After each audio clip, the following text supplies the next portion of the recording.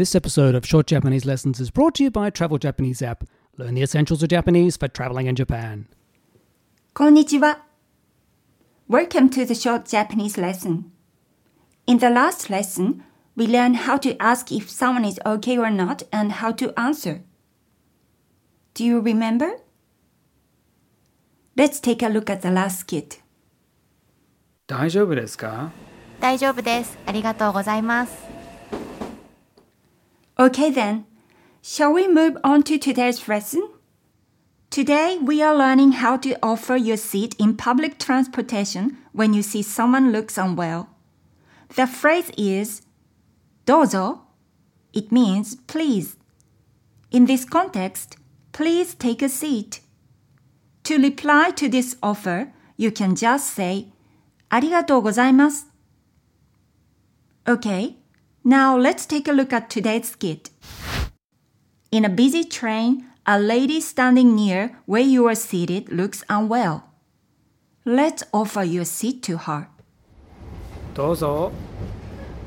ありがとうございます。Let's practice saying it together. Are you ready? どうぞ。どうぞ。ありがとうございます。ありがとうございます。Now, let's imagine you are in the same situation and offer your seat to the lady. Okay? Are you ready? Now, begin. ありがとうございます。Could you successfully offer your seat to the lady? Okay, that's all for today's lesson. Please practice saying どうぞ and ありがとうございます whenever you've got time. And remember to subscribe to our channel and leave a comment below. See you next time.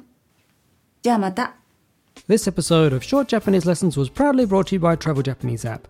Learn the essentials of Japanese for traveling in Japan. Study situational conversations with simple grammatical explanations and practice speaking and listening to Japanese.